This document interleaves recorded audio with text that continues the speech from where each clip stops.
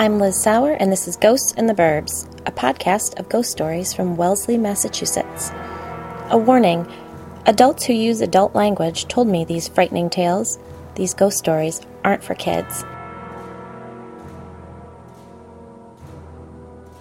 As we say in the pod biz, I'd like to give a shout out to Mod Zom for his, or her, 5-star review this week.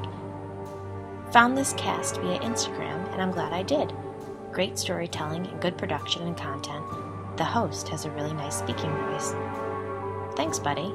It's nice to hear that because most of my day is spent using my angry mommy voice. I think I'll use it now. If you don't take a moment and rate this podcast, there will be no dessert, and you can forget about screen time for the next week. Now, on to number 8. If you go out in the woods today, Mopo.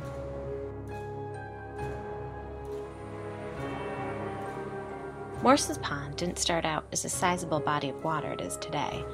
Back in 1738, a landowner dammed a brook to create a mill pond. Subsequent owners liked this idea, each one outdoing the last and building up the dam until the smallest bit of water eventually grew into the Morse Pond we know today. I don't like ponds, never have. Even as a little kid, they skeeved me out. The muddy suction pulling at my feet as I entered, the murky water whispering of a million animal poops, the slightly rank smell hinting at the decomposition of dead bodies waiting to be discovered just beneath the surface. Don't get me wrong, I spent a massive amount of time on ponds and small lakes as a child. I grew up in central New York, and you can't throw a snowball without hitting a body of water up there. I went tubing and boating and sunset cruising, though never water skiing. I went to a summer camp where we tipped canoes in a pond so choked by weeds they slithered along our legs as we tread water. Our counselors told the story of the Frogman, a World War II vet who somehow invoked Native American spirits and, well, turned into a frogman. Even at the time it didn't make much sense, but it was scary nonetheless, and we couldn't help but wonder if those really were just weeds slithering along our legs. It was all great summer fun, and in my youth I was much better at pushing past gross shit that made me uncomfortable so I could have fun doing the things I enjoyed, as opposed to now, when I have to really dig deep to appear as though it's no big deal when my kids are covered in mud, or shit, or boogers. I watched my oldest daughter lick the side of my car this winter. She licked the side of my car. Really. It was all I could do not to just wish her well and abandon her there in the parking lot. Anyhow, back to ponds. Before we moved to town, I read A Murder in Wellesley by Tom Farmer and Marty Foley. It's a true crime tale about May Grenader, a Wellesleyan who, on a Halloween morning in 1999, was savagely murdered by her husband on the walking trails around Morse Pond. It's a sad story, but a fascinating crime. It made me curious about these trails and the pond they encircle, so I did some exploring. Walking along Morse Pond, you can't go too far without running into someone and their dog, or circling back to where you started. The trails are sandy and surrounded by pine forest, and they remind me of a bike trail my family used to ride along on Cape Cod. There was this one thing that I read about the pond that just bothered me. The average depth of the pond is 8 feet. That's it, 8 feet. There's something so, murky about 8 feet. It gives me the shivers. It reminded me of the Frogman, and my childhood memory of swimming among the weeds suddenly struck me as less summer fun and more, where the fuck were the adults? You don't have to look far to find stories of people getting tangled in weeds and drowning. Morse Pond's on its way to becoming wetland. Experts call this kind of pond eutrophic. In other words, it doesn't have enough life within it to process the amount of nutrients it contains. Think algae blooms and thriving weeds and stench. I'm a crazy person near the water as it is. You know Chief Brody from Jaws? Picture him running up and down the beach screaming, "Get out of the water! Get out of the water! Shark!" after he sees a school of fish and mistakes it for a vengeful sea monster. That's me. Why this little discourse on Morse Pond? Well, I met 3 women who convinced me that not only would my girls never step foot into that pond, they wouldn't be walking its surrounding trails anytime soon either. Hillary, Jill, and Vanessa were classmates with Jen. of the home invasion-producing poltergeist. They were freshmen when she was a senior in high school and ran in the same Wellesley power circles. They belonged to what I found to be the most fascinating social group in town. See that tiny blonde woman driving the silver Range Rover with 2 car seats in the back and an Axe sticker on the bumper? That bitch is getting shit done. Don't mistake her for a trophy wife. She'll have her 4th baby soon enough. Number of children is becoming a status symbol here, but in the meantime she's managing a massive home renovation, shuttling 3 children to 3 different schools, 2 to private, 1 to public, crushing her 3rd year in the juniors, Wellesley's own brand of the junior league, and doing some home design consulting on the side. She's balls to the wall paleo and takes the same spin class as Giselle and Tom. Wellesley was chock full of these women, and they cocktailed and wealthy benefactored together. Jen emailed me and said some friends of hers wanted to have me over for drinks. Her email subtly warned me that they were in the Range Rover crew. It was late September. I had my baby back in July. She came early, just like her sisters. I'm not the best at being pregnant. Can never seem to make it through to the home stretch, but she was a toughie and did just fine. I did have to give up my part-time job at the library, though. I just couldn't muster up the ability to be reliable anymore. One of the girls was always sick or refusing to sleep through the night. For obvious reasons, I'd taken time off from collecting ghost stories. I was exhausted and vacillating between what the fuck were we thinking having another baby, and it's got to get easier at some point. This 3rd baby was not a status symbol baby, more a happy oops / I missed my IUD appointment baby. So when I read Jen's email, I jumped on it immediately. I was desperate to be around adults and drink wine. I told her to send me their contact information and I'd reach out. About an hour later, I received an email from Paperless Post titled Ghostly Get-Together. I clicked on the envelope, which virtually opened to a tasteful navy blue trellised note card. It read, "Join us for a haunted tale, Thursday, September 27th, 7 p.m. Cocktails and a scare." I clicked to RSVP and saw that besides the host, Hilary Stone, there would be only 2 other guests in attendance, Jill Fairchild and Vanessa Cheney. Text in brackets, "Note, all names have been changed to protect individuals' identities." End brackets. What the hell was I going to wear? I made my own little power move and Ubered to Hilary's house. C was home with the kids. He assured me that he would stay a little later the next morning to get the older 2 girls to school. "Take a break, have fun," he said, though I know he meant, "It seems like you might be about to lose it for good this time. Please don't leave me." I was determined to enjoy myself, drink an extra glass of wine, and sleep in the next morning. My friend Heidi helped me pick out an outfit. I was feeling puffy and holding onto the pregnancy weight, but I did feel kind of cool in my jeans, navy blue blazer, light blue gingham shirt, popped collar over popped collar, and chunky curl necklace. My friend Christine let me borrow her Chloe bag. The necklace was from Lee, and Lisa came over to beach wave my hair. Laura and Carrie still had small babies at home, so they texted encouragement and asked for pictures. It takes a village. The Uber pulled up in front of a sprawling, colonial-style home. "Wish me luck," I said to the driver. "You're killing it," he replied. "Don't let 'em see you sweat." I climbed the stone steps in my flats and realized that I was probably going to have to take my shoes off once inside. I hadn't had a pedicure in months. Didn't know when I had last trimmed my toenails. I shot off a quick, panicked message to my friends in a text chain titled Squad. "Pedicure! F!" "Own it," Heidi texted back immediately. "You're cooler than they are," Lisa texted shortly after. I texted them the devil face emoji, then continued up the stone steps. The house was white with black shutters and a black door. Landscaped to the hilt, I wondered if anyone had ever walked on the grass, or if Hilary's hand had planted those mums. As I lifted my hand to ring the doorbell, the door swung open, and a trinity of Wellesley power mommies looked out at me expectantly. "Liz?" the one with flowing auburn hair demanded. "Yes," I said. "Hilary?" "Hi, come in," she replied. The 3 women stepped aside, and Hilary introduced me to Jill Fairchild, flowing blonde hair, and Vanessa Cheney, flowing brunette hair. I was given the head-to-toe once-over, and I'm not sure if I passed, but Vanessa said, Love your necklace.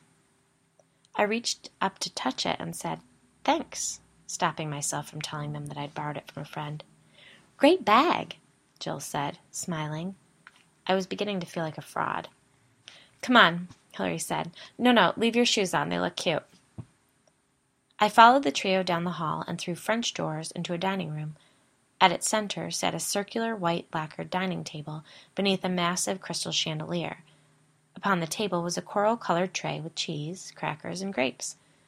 Windows filled an entire wall and provided a view of darkening woods. Where there weren't windows, there was wallpaper. Life-size navy blue palm leaves created a preppy floor-to-ceiling forest. Hillary walked to a golden bar cart and asked over her shoulder if I liked Chardonnay. Love it, I said. What's your favorite? She asked. Oh, whatever's open is fine, I replied. No, really, what's your favorite? She asked again. Well, I guess it's Rombauer, I said, feeling uncomfortable. You're in luck, she said, reaching for a bottle. I've got some 2014. Jill and Vanessa sat down and snacked on cheese and crackers.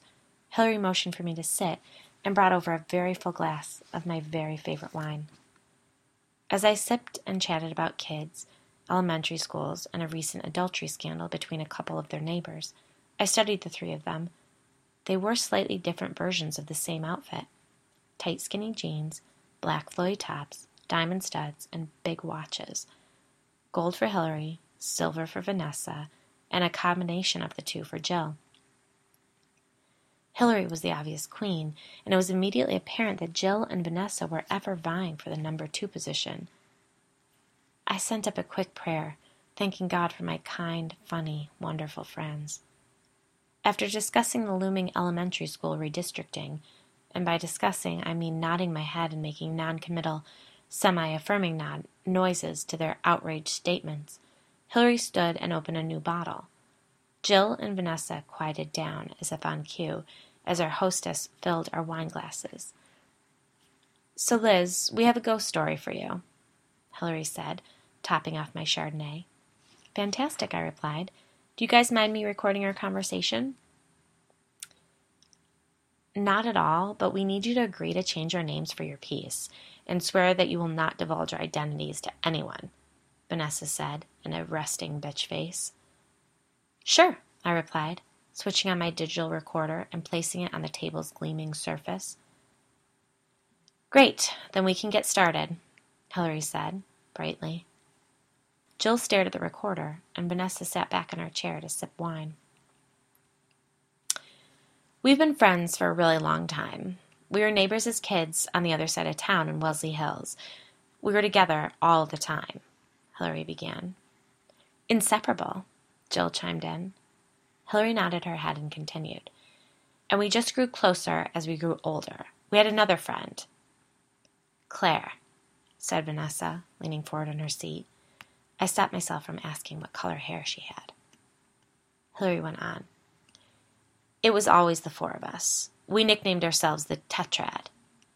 It means 4, Jill explained. I smiled at her. Anyway, Hillary said, her voice hinting annoyance at the interruptions. All throughout elementary and middle school, everyone knew that we just, came as a group. Then in high school, we started dating these guys who were really close. We hung out with them constantly, all together. My husband, Philip, lived on Mopo.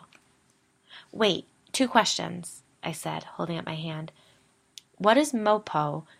And you married your high school sweetheart? Morse Pond, and yes, we all did, Hillary replied. You guys all married your high school sweethearts? I asked with a nervous laugh.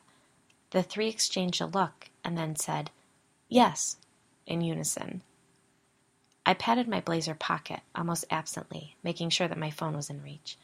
The vibe had just shifted from bitchy women talking about their glory days to Stepford wives ready to indoctrinate me. The women were looking at me expectantly, so I said, That's just about the sweetest thing. They exchanged another look, and Vanessa began to explain. We all went through a lot together, and let's not get ahead of ourselves, Hillary interrupted her. Vanessa sat back in her seat and continued drinking. Jill's eyes darted between them. Hillary continued. As I was saying, my husband lived on Mopo. His home had this gorgeous lawn that led down to the water and a boathouse with a dock. The summer after our sophomore year, we spent every day, sunup to sundown, on the water, tooling around in one of the boats or laying out at the beach across the pond. Or making out in the trails in the woods, Jill said with a smile. Frank and I still do that sometimes, Vanessa said with a grin. The other women laughed, and I joined in half-heartedly. Hillary went on. Yeah, it was an amazing summer. The best of my life, really. But then she paused. Claire, Jill said sadly. Claire, Hillary agreed. It was a Thursday, and we'd spent the afternoon at the beach. Frank, Vanessa's husband, had snuck some beers out of his parents' basement, and the plan was to hang on the beach for a while and then hike back to the woods to drink.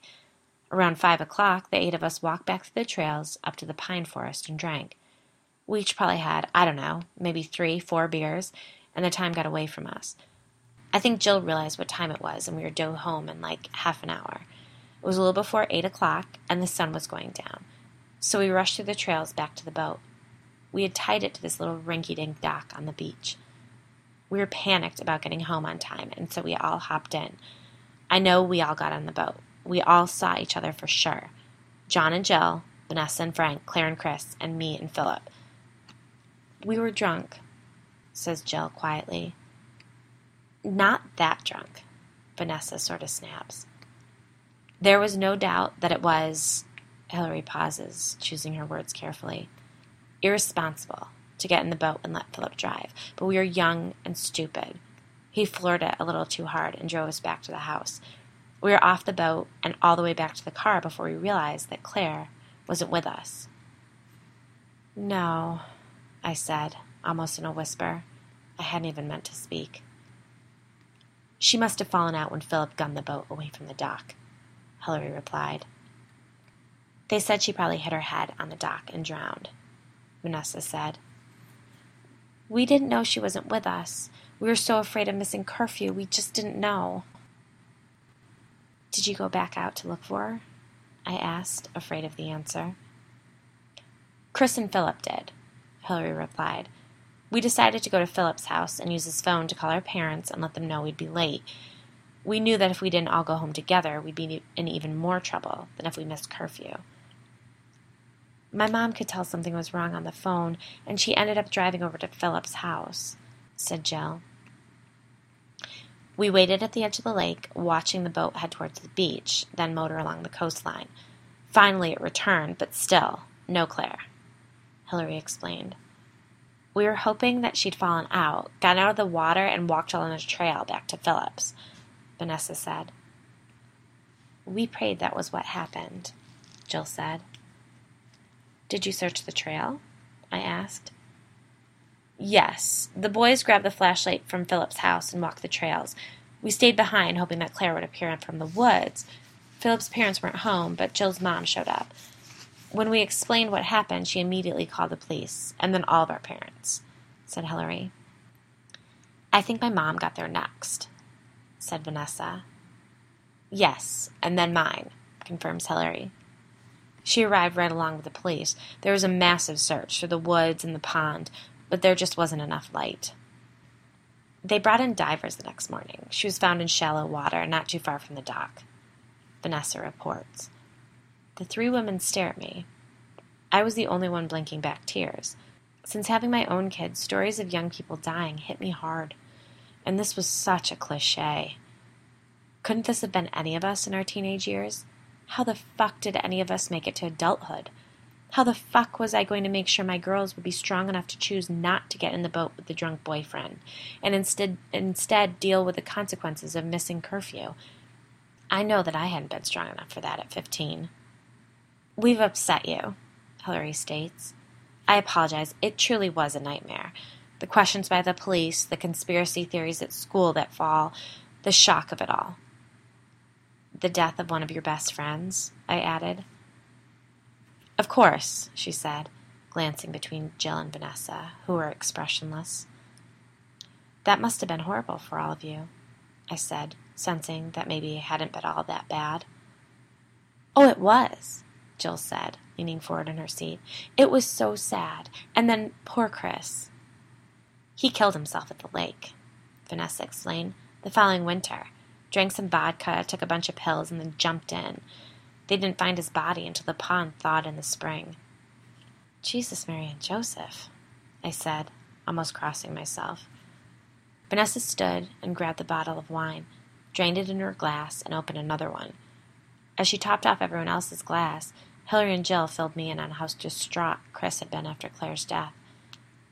He just couldn't get over it, Hillary said, shaking her head in bewilderment. It was a terrible thing, but it was an accident. None of us had anything to do with it. It's not like we were responsible. What a chillingly affirmative mantra, I thought. This well-choreographed story was missing something, quite possibly the truth. The lady doth protest too much, methinks, flitted through my mind. I've never heard or read anything about this drowning, I said. You wouldn't have, said Vanessa. Claire's parents are lawyers. They worked for the DA then, and it was a different time. It was 1990. The O.J. trial hadn't happened yet. Things could be kept respectfully quiet. I refrained from pointing out that O.J.'s had been a murder trial. This, the apparent drowning of a girl in a local pond. One would assume the community would rally around its support, and if nothing else, use it as a cautionary tale for the town's youth. Well, I said, taking a breath, I'm just so sorry. I grew up around lakes, and I know how fast drownings happen, even under the seemingly safest circumstances. Yeah, it was a tragedy, Hillary replied. The three of us felt really guilty about it. I couldn't sleep, Jill said. We didn't know how to process it, said Vanessa. I went to New York City for a couple weeks the following summer to visit my cousins, said Hillary. We were shopping in Brooklyn this one afternoon and popped into a little occult store. My cousins were checking out the crystals, and I came upon this book. It was titled Summoning Lost Loved Ones. I paged through it, and it was filled with spells for communicating with the dead, even one you could use to summon a spirit. I bought it and read it cover to cover on the train ride home, Hillary said, grabbing a cracker off the platter in the center of the table. We read it too, Jill said excitedly. It was almost like it was written for us, like Hill was supposed to find it there. Most of the spells required 3 people.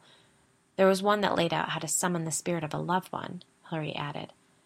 It was an invocation of spirit, Vanessa corrected.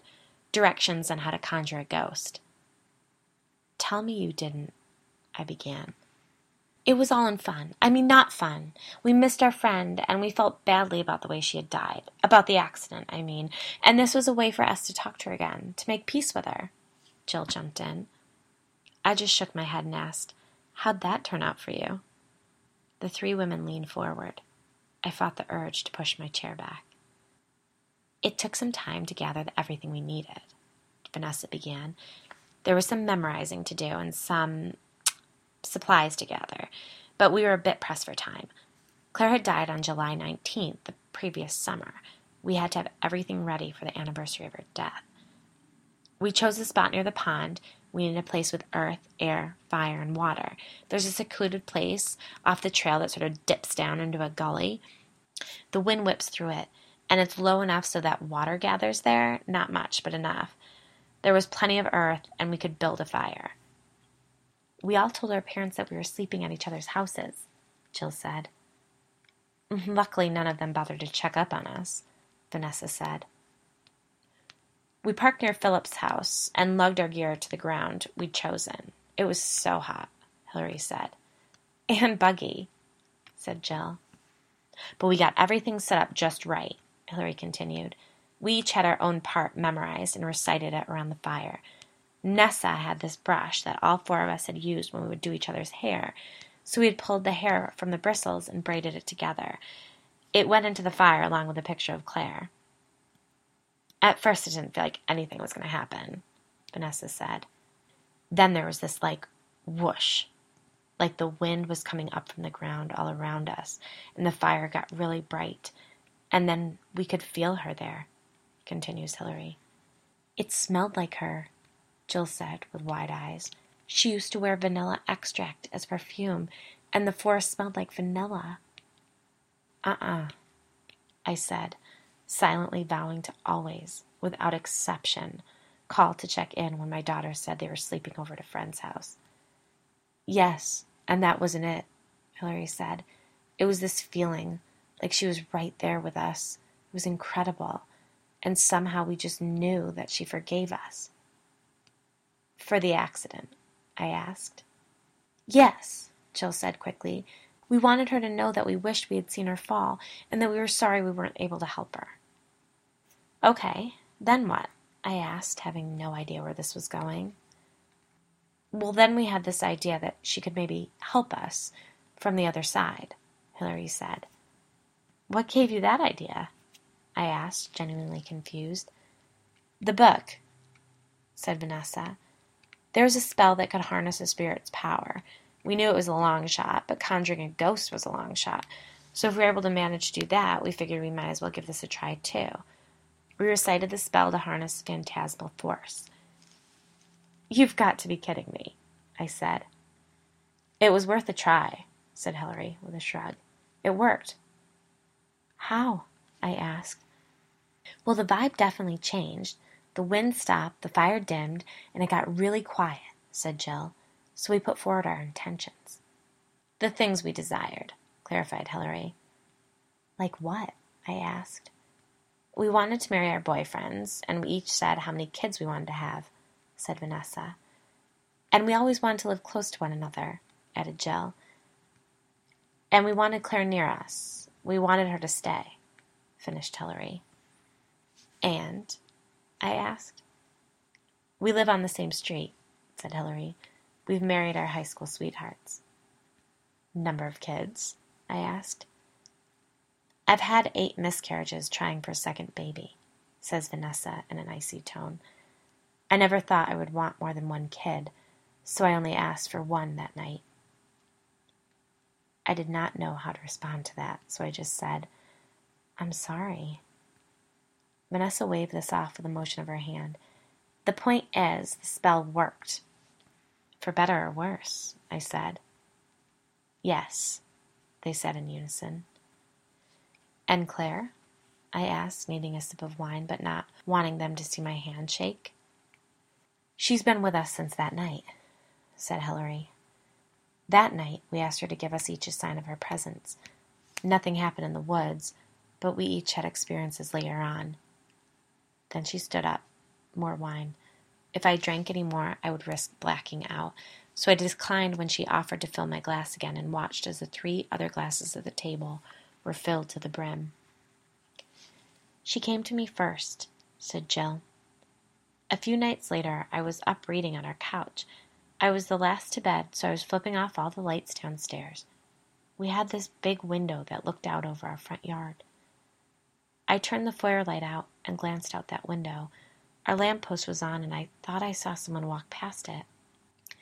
I went to the window and saw her. Claire. She was there, in the clothes she had worn the day that... Pause. That she died. She was looking at me, and I couldn't look away. Part of me wanted to open the door and run to her, and the other knew that I shouldn't do that. I was completely stunned. I couldn't move. I don't know how long, maybe a minute or so, we just stared at each other, and then she turned and walked out of the lamplight. I couldn't see her anymore. Holy shit, I said, again, suppressing the inclination to cross myself. Jill nodded her head and looked at Hillary, who said, I was next. I boarded my horse in Dover, and this one afternoon, about a week after we'd reached out to Claire, I was riding the trails when something made me look into the woods to my left. I don't know if I'd heard a noise or what, but I looked, and Claire was there, standing in the middle of the woods, about maybe 20 or 30 feet back. I stopped the horse, and I raised my hand, like to wave. It was just an instinct. She didn't wave back. She just stared at me, and then turned and started walking back into the woods. Nope, I said. My turn next, said Vanessa, placing her wine glass on the table. I was parked over by the golf course with Frank one night. We were in the back seat, just like going at it, and I opened my eyes, and Claire was standing there, looking in the fucking car window. No, I said. I screamed, and Frank turned to look, and he couldn't see her. I could see her. He couldn't. She was just standing there, staring. I freaked the fuck out. I scrambled in the front seat and drove out of there half naked, she said with a small smile. Frank thought I had imagined it all. I tried to play it off, but she had been there. Please tell me that's it, I said with chills running up and down my body. I wanted to leave, but was afraid to go outside. No, Hillary said as the other two shook their heads. I mean, we had just asked for her to stay with us, so at first we tried to accept it as her way of, well, being there, said Jill. We all caught glimpses of her, here and there, which resulted in differing levels of disturbing, depending upon the circumstances, said Hillary. Any circumstances under which I glimpsed my dead friend would disturb me, I said. Yes, of course, said Hillary. But as long as she stayed outside, we accepted the good with the bad. We'd asked for her help from beyond. We knew we had to take some of the unwanted things with the things that we wanted. Wait, stayed outside? I said. She began coming to us at night in our bedrooms. I think Nessa had it the worst, said Jill. I looked at Vanessa. She was draining her glass. She said, Claire liked to stand at the foot of my bed. My hand went to the metal around my neck. I asked, What did you do? At first we didn't know what the hell to do. You know, it was only 1991. It wasn't like we could Google this shit, said Vanessa. I went to the library and found some stuff, but we ended up actually getting help at this occult bookstore in Cambridge. We found it in the Yellow Pages, said Jill. While we were looking around, the owner asked us if we needed any help. We ended up telling her what we had done, and she told us we would need a binding spell, that we couldn't undo what we did, but we could mitigate the damage. We had to go back to the woods, to the same spot, and perform the incantation, Hillary said. And? I asked. And things got better, Hillary replied. We saw her less, and when we did, she stayed at a distance. What about now? I asked. It's the same, really, said Hillary.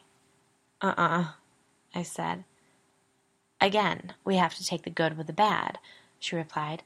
We married the guys, we have kids, we are wealthy, and we all live near one another.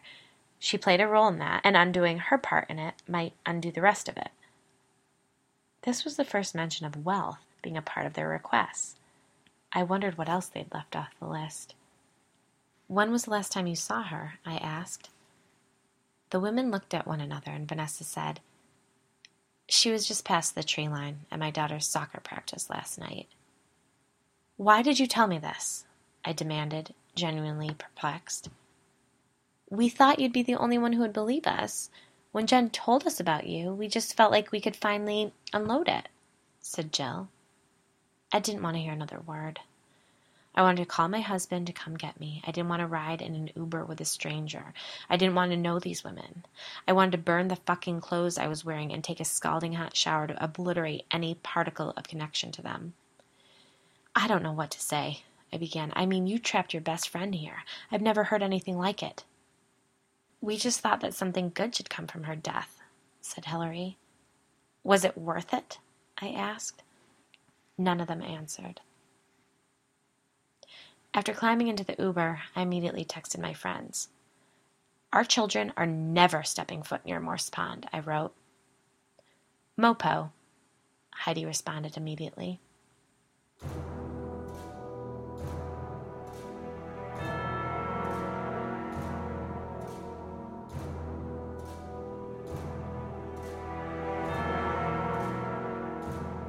This has been Ghosts in the Burbs. For more Wellesley ghost stories, go to ghostintheburbs.wordpress.com or follow me on Twitter, where I curate haunted home tales. I'm at Ghost in the Burbs. That's at Ghost, no S, in the Burbs, on Twitter. Good night, sleep tight, and don't forget your nightlight.